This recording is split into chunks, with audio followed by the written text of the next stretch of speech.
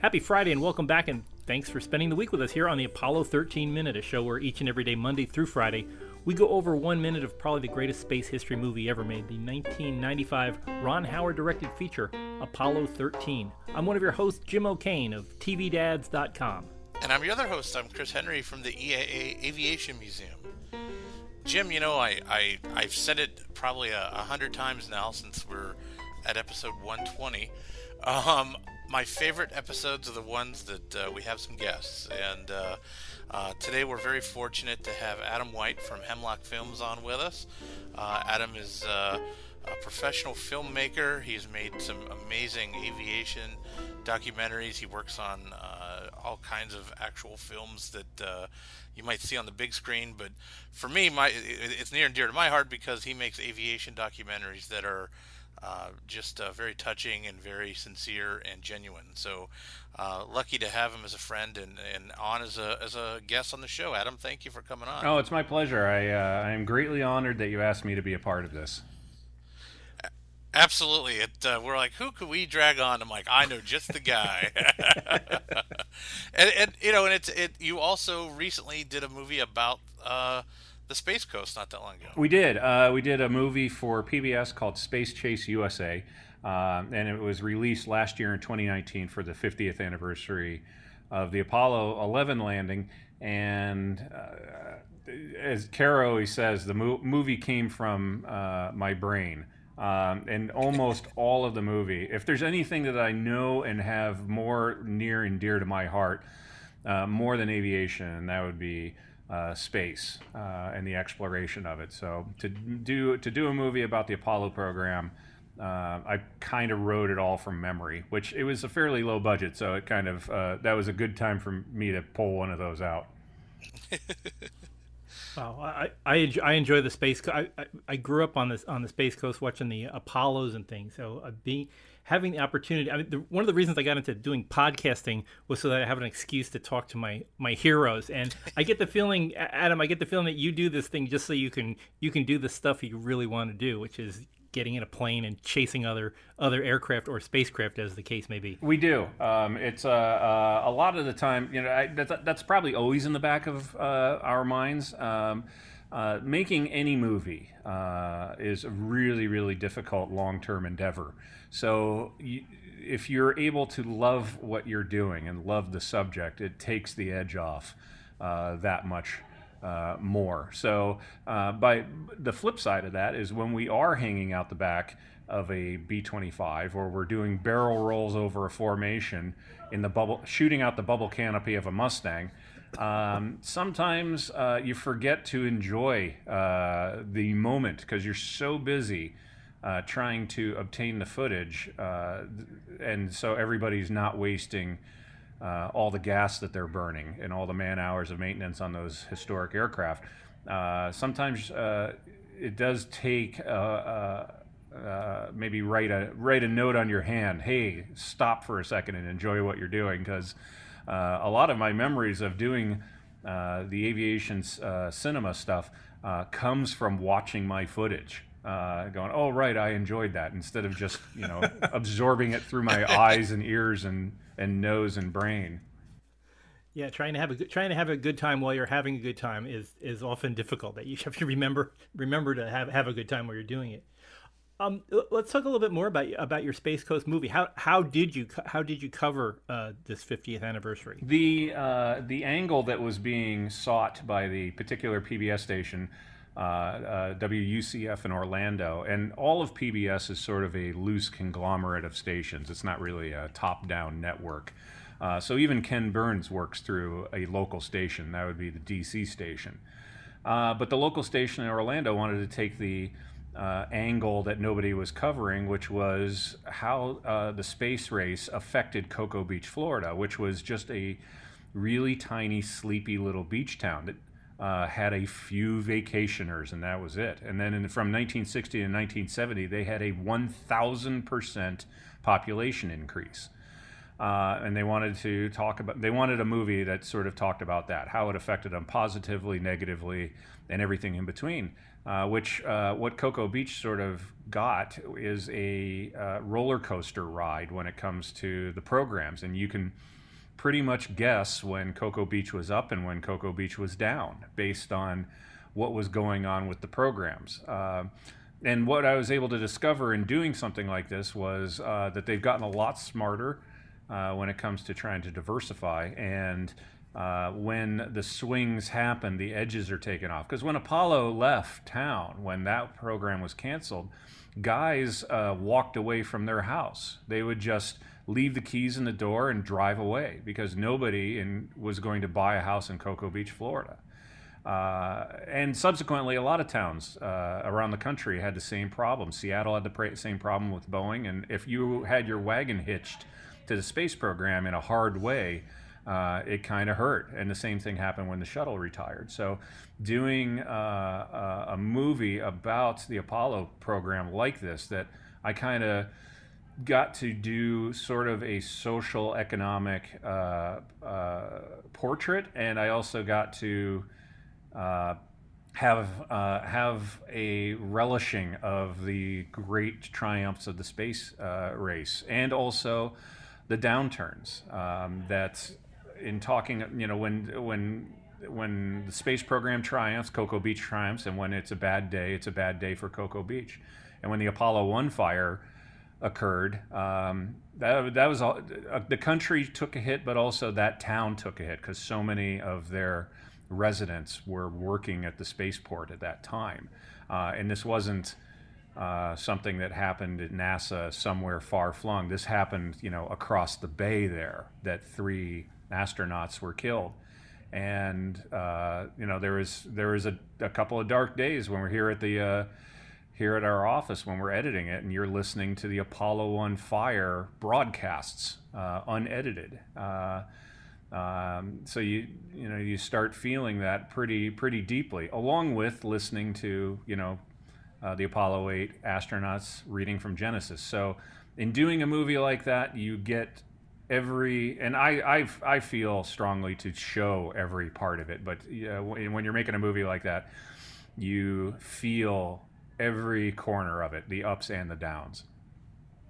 Yeah, it's amazing how this is now 50 years plus in our past, but to me, being of that age, it feels still like current events. And what you were saying about having it being Cocoa Beach and Titusville and Melbourne and all those towns were company towns. It's like when a coal mine shuts down, that everything just blew out of the place. I can recall being in the JCPenney's parking lot in Titusville watching Apollo 17 launching, and although there was a lot of excitement, there was a lot of melancholy because this was it. This was the end, and the town was still happening. I mean, they had the Miracle City Mall and a bunch of other places. I was down there a few years back, and the JCPenney's was just closing, and they had flattened all the other retail stores in town, and that was the end of the shuttle program kind of signified the end. There is now, though, a rebirth, as you were saying, that they've diversified, they've built more things. There's more players in this next phase of exploration. So it's just interesting how it's constantly being reworked. I mean, it's almost like you go to Rome and there's different right. ages of Rome. It's kind of like there's so much stuff built up on the old things. Yeah, what you just reminded me of was growing up in Pittsburgh as a kid in the 80s. I was there at the tail end of Steel. Steel was leaving, and I could vividly remember there was a place called J&L Steel, which was kind of famous in its day, and I could vividly remember them blowing the factory up and the smokestack coming down, and it was it was heartbreaking. I mean, because that was just always there as a kid, and then suddenly there's this big empty lot. I mean, this giant empty lot the size of multiple football fields, where there's just nothing. And Pittsburgh went through a rough time. I mean, it was rough in a way when the steel mills were there because of pollution, and my mom talks about sweeping soot off of the cars and stuff when they would go to school and whatever, and it got this reputation of a dark, dingy, dirty city. And then when that all went away, the pollution was gone, but now there's no jobs. And luckily, it reinvented itself. The medical industry is pretty big in Pittsburgh, and now you can actually fish in the rivers, and you generally don't have to sweep soot off your car or anything. But it was an interesting time to be in that city and see that. You don't realize it's going on at the time. You're just this is just everyday life. Everybody knew somebody that was a steel worker and was out of work, and now you've got to figure out how to come back from it. Yeah, it's so it's so peculiar. I used to, where I lived in, this is a bit of a stretch, but where I lived in New Jersey, there was a signpost in front of my house that said, down the street from my house, that said "End measured mile." It was a state highway, and they had a place where you could check your car's odometer with a measured mile. And this old rusty sign that said "End measured mile" was there. And I used to bike. I had on my bike had a little odometer on it, and I used to bike in just about every direction I could to try to figure out where the beginning of that measured mile was, and I could never find that sign. That sign had either been knocked down or swiped or something. But it's one of those things that you don't know. You might not realize when something started, but you kind of know when it's over, and that's what I keep feeling when you see the last mission, or the last, that when they're blowing up a smokestack. You're like, well, that's the end of that, but you may not have realized all the things that had led up to this point where it was suddenly going to be out of your life. And I think now here's the big stretch. This kind of ties into this minute, because this is the last minute that Fred Haise, who both Jim Lovell and Fred Haise had trained in that particular lunar module for a mission that never happened, and we're seeing Fred's suffering from a really bad infection, and he's got a fever. Lovell gives Fredo a hug and says that, it's going to be warm. We're going to be landing in the ocean. But this is their last moments in something that they had trained for years, and now it's all over. Neither of them would go to the moon again. At least Fredo would head for space. He'd fly again in the shuttle, but this was the end of a big long trip that both of them had been on, and there's a lot of endings going on in this particular week of shows that we're coming up to. So it must have been. And if we do get Jim Lovell on the show, not that we're saying we will, but if we do have him in the show, I would like to know what the last few minutes, what it must have felt like to be in this machine that kept them alive but didn't go on the mission that he wanted. I kept thinking that it must have felt like driving your car to the car dealership to go and get a new car. Yeah, there's that kind of feeling that. Yeah, like you're excited to get a new car, but you also feel kind of guilty for getting rid of the old one, because it's usually like just some guy comes out from the back and gets in it and just drives around the corner, and you never see it again. You're like, yeah, I feel like I'm about to hear a gunshot to it. Yeah. I'll tell you, the worst feeling is I had my Charger, which I just loved, and then I got my Challenger that I have now, and I had a stripe on it that on the old car that you could definitely figure out that it was my car. And my buddy saw it at a car dealership like maybe 2 months later, on the lot for sale, and he took a picture and sent it to me, and it was like seeing an ex-girlfriend or something like that. It felt horrible.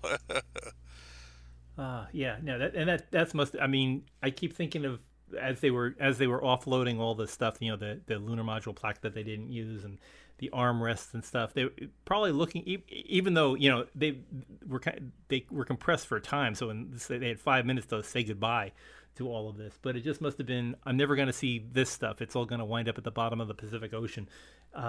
It just must be a horrible feeling. That I guess. I think I saw an article that some of the lunar module ascent stages may be floating around out there still.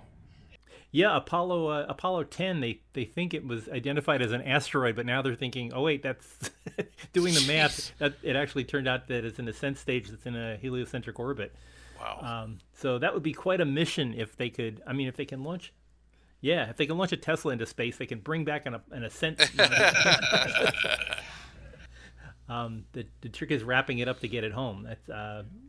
But who knows? You know, it's always a possibility, and it would stretch the technology enough to make it worthwhile. I'd want to see it. I'd go visit it, and I hope they put it in Oshkosh. We'll see. I'd love to show up at the restoration team with the service module from Apollo 13 and just, here you go, guys. Let's figure out how to display this. Wow, but now we've been watching the different episodes. Definitely, Kevin Bacon is in Zero Gravity. He's in the Vomit comic getting filmed. Do you think that the scene here with Lovell and Hayes? Do you think that they are in the Vomit comic? I get the feeling they're on bungee cords. Yeah, I think you know, just like anything else, that if you don't see it on screen, it's not happening. That if you have a smaller stature actor, if you don't see his feet, it's guaranteed he's going to be on a box. And the same thing goes that when they were making 13, that, you know, guys were on teeter-totters with grips just off screen, sort of making them float around and that sort of thing. So if you do not see floating happening, then there is not floating happening, because I'm sure you guys talked about at length how they worked the Vomit comet, that it was not a pleasant experience. So if they didn't have to shoot that shot there, then let's not do that. Yeah, it's kind of pricey, especially when you want to go for take 4 or take 6. You know, I do want to put out, and I have to, because Fredo made it a point to call it out. Fred said that his only problem with this part of the movie is he was not that frail. He said, he says, boy, they had to buckle my seatbelt for me at one point, you know, and he said, I was not that sick. So... you got to tell a story. That's the thing. Exactly. That's the part of this. Wow. Do you have a favorite? I mean, besides your own, Adam, do you have a favorite space movie? Oh, it's I mean, that's even within genres, that's a very wide swath of movies. You know, when it comes to science fiction films or narrative true films or documentaries, that's, you know, I probably have a top 5. And that I would never be able to put in any particular order over each other, but certainly The Right Stuff is in there. And again, you look at each one for the success that it does in particular ways to make the audience / me feel while watching it. And I think The Right Stuff has a lot of successes when it comes to that. And then, you know, just from a variety of different things, that's stuff like The Wrath of Khan. I love the Horatio Hornblower operatic aspect to it all. Much in the same way, this was just on the other day, I think The Wrath of Khan and Hunt for Red October are very, very similar when it comes to films like that. And then we just watched it the other night because we have an outdoor movie theater now. The first drive-in movie that I ever went to go see was The Empire Strikes Back. Oh, wow. When I was, let's say, 9, I went and sat on the roof of my dad's 68 Mustang and watched that adjust my trajectory. Not as much as what Star Wars did. Star Wars, I went and saw that when I was 6 years old, and that probably affected me more than anything else in my life. And which is, I think that's true. My film teachers in college got sick of that because people kept coming into college going, I'm getting into film because I saw Star Wars. And they're like, oh, geez, all right, yeah, we get it. Another one. Which, as a true story, my parents, Star Wars was the second movie that I ever saw. The first one, my parents, for some reason, took me to see when I was 5. We went to go see Neil Simon's Chapter 2. So they took me to a 2-hour movie of a bunch of grown-ups talking in rooms. And I thought movies were the worst thing that you could possibly make a human go see. And then a year later, they said, we're going to go see a movie. And I kicked and screamed and cried the whole way there because movies are bad. Movies are terrible. And then because you're 5 and you don't sit, so I'm standing in the aisle. And then big Star Destroyer flies over in the opening shot, and then the rest was history after that. So if it weren't for Star Wars, you'd be an accountant right now. Yeah, maybe I actually would have been an aerospace engineer as opposed to just making movies about them. My first movie that I got to see, that it was a big deal. I mean, I'm sure I saw movies on TV, but actually probably not, because I remember. Long story short, but anyway, the first time my mom brought home a movie, she rented it. It was this big deal that they would rent you VHS tapes, and this was like a new thing at the grocery store. Totally new. It was the only video rental place around. So this was like a big deal. But she brought home this brand new movie called Top Gun, and I mean, and I'm like, all right, cool. What this will be interesting. It was not a cartoon, so I'm not sure if I'll enjoy it. And I mean, of course, it was like, oh my God, I've got to go do this. The second movie, really comical. I've got to tell you this story. They're like, we'll let you watch this movie. This ought to be good. It's about, a typical fish out of water type movie.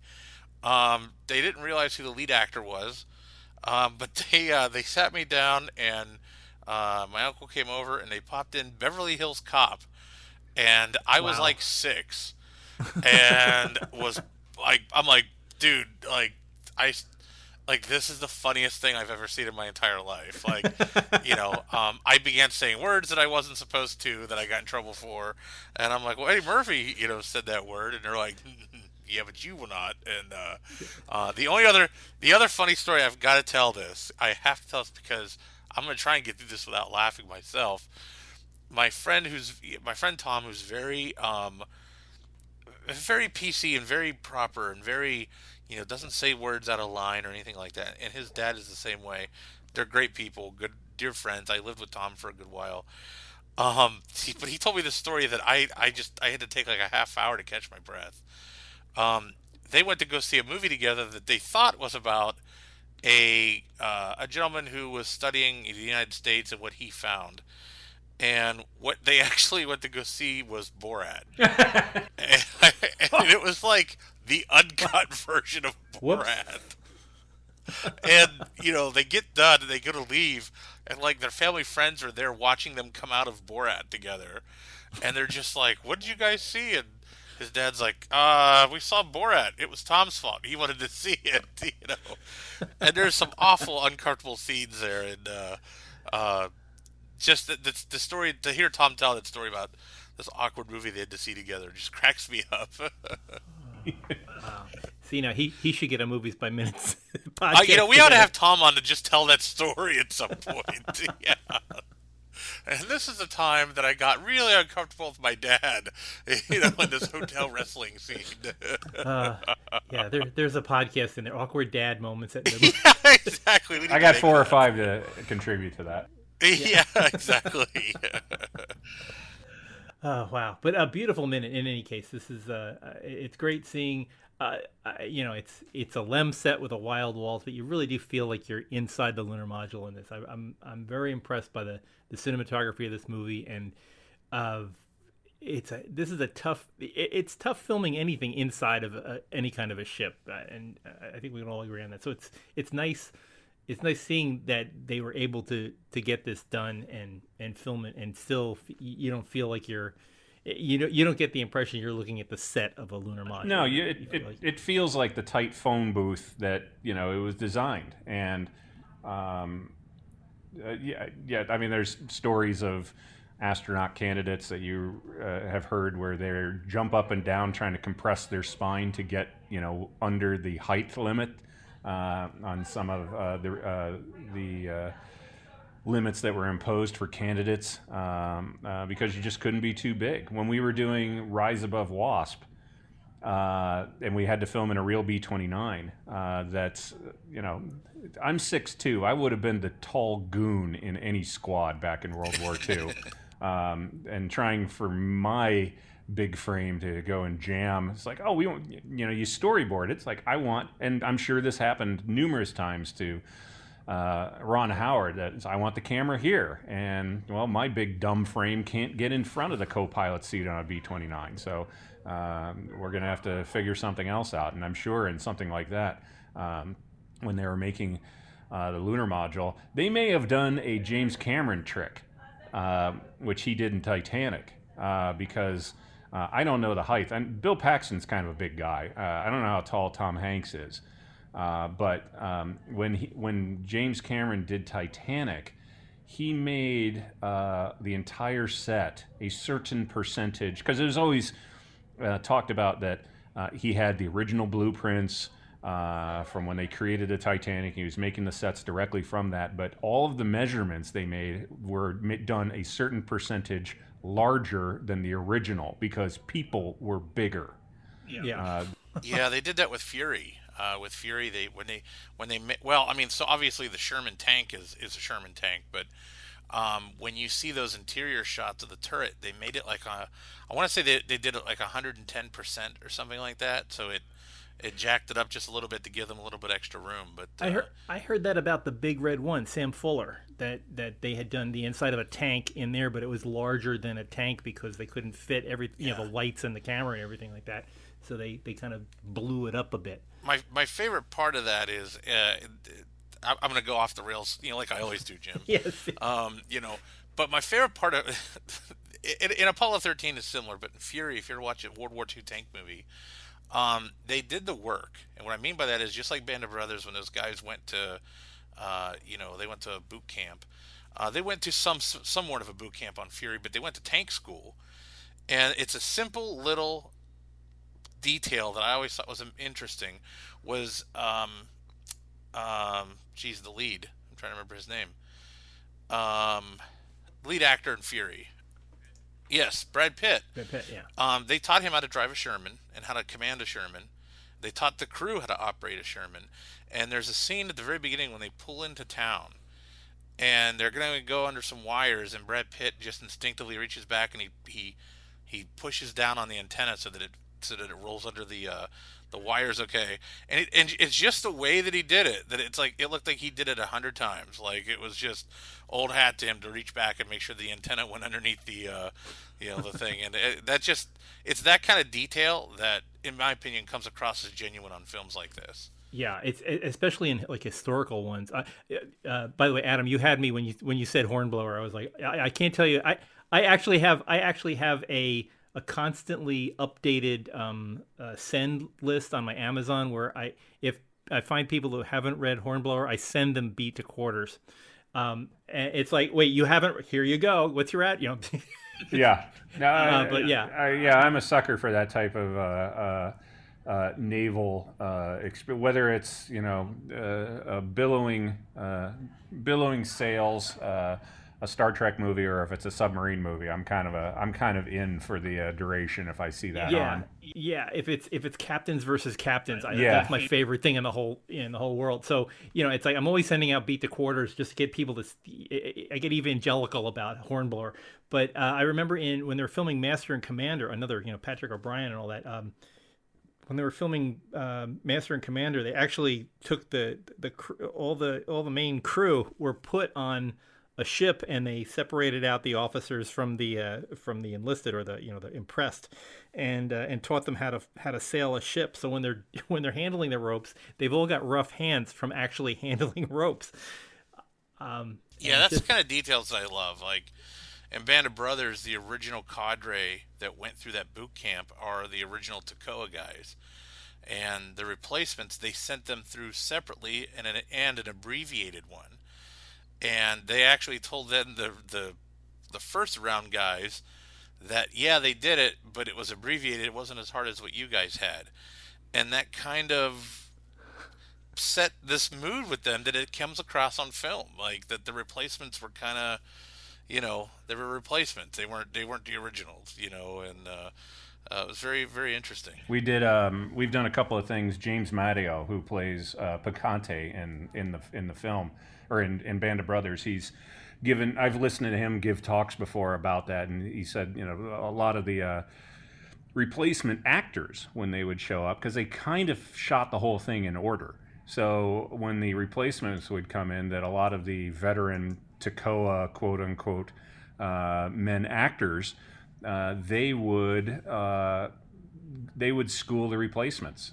Just as you see on film, as the replacements are coming in and the Toccoa men are giving them instruction, the actors actually did the same thing. When new actors would come in, they kind of didn't really bond with them too hard, and also they would give them instruction on how, it's like, hey, don't lay your prop M1 in the, on the picnic table like that. You keep it like this, you keep it by your side, and they gave them the instructions in reality, because they were halfway there when it came to the mood anyway of the guys they were depicting. So it carried over into the normal crew and cast life that usually doesn't. And from what I heard, because our film commissioner was a producer on both Band of Brothers and also From the Earth to the Moon, and he said it was not like that on From the Earth to the Moon. For some reason, Band of Brothers went over the hill when it came to that it was just a different thing. From the Earth to the Moon, everybody realized they did a good job and they knew they were making something important. It just for some reason did not have the same bonding experience as Band. Wow. Every time I watch I used to work for British Aerospace, and every time I watch Band of Brothers, I can't help but remember that most of anytime you see any airfield scenes, they filmed it at the old British Aerospace Hatfield Aerodrome. And the runway there, when I'd fly from, I worked in DC, and I would fly to England, and the first thing I have to do is go to Hatfield, get on a British Aerospace aircraft, and fly up to Manchester. And their runway, British Aerospace never took care of its runways very well, so it was always like kind of pockmarked, and you'd be rolling down the runway, and the plane would be hitting these divots before it would take off. And I was talking with a friend of mine who also worked over there, and he said they probably didn't have to do much to the airport to make it look like it was a bombed out French runway. Because it really was. It was a horrible 1940s runway that they've really never maintained. But it's just strange thinking about all of those different events that they had staged there were just different parts of that airfield. Oh yeah, they just rotated through all of them. Yeah, it's good. Well, it's nice to know it had a second life. Well, somewhere in all this, we were talking about Apollo 13, but yes. I think we're all in agreement. Apollo 13 was a great movie, and there's many more minutes to come. But Adam, thanks so much for being on the show, and I can't stress enough. Thank you so much for helping us get together with our other guests that we otherwise would not have been able to get to, except for your communicative skills with connecting computers and landlines and things. Oh, it's my pleasure. It's we may be tasking you with that again soon. So just say the word. Thank you in advance. But again, Adam, when people want to see your works, where can they find you online? They can find me at hemlockfilms.com. Almost everything that we've made is at flightcinema.com and is available on DVD and Blu-ray, except Space Chase USA, which we actually were talking about, and that can just be found. You can watch that free online right now at pbs.org. That is awesome. Well, as we usually say here at this point, if you want to find us on social media, all the usual places to go to. Apollo 13 Minute on Twitter or Apollo 13 Mission Control on Facebook will get you to where we're at. We've got a lot of great guests coming up in the next. Adam, of course, you were one of them, but we've got a lot of guests coming up in these final 15 episodes starting next week. So please, everybody, if you join us back here, all your typical places where you go find us, the places, Apple Podcasts, Spotify, and all that. So just go out there, you can find us, or go to the big site, Apollo13minute.com, and you can listen to all of our previous 120 episodes. Wow. Anyway, we're getting ready to come up on loss of signal in about 30 seconds, so we will see you here next week. Have a great weekend, right here on the Apollo 13 Minute.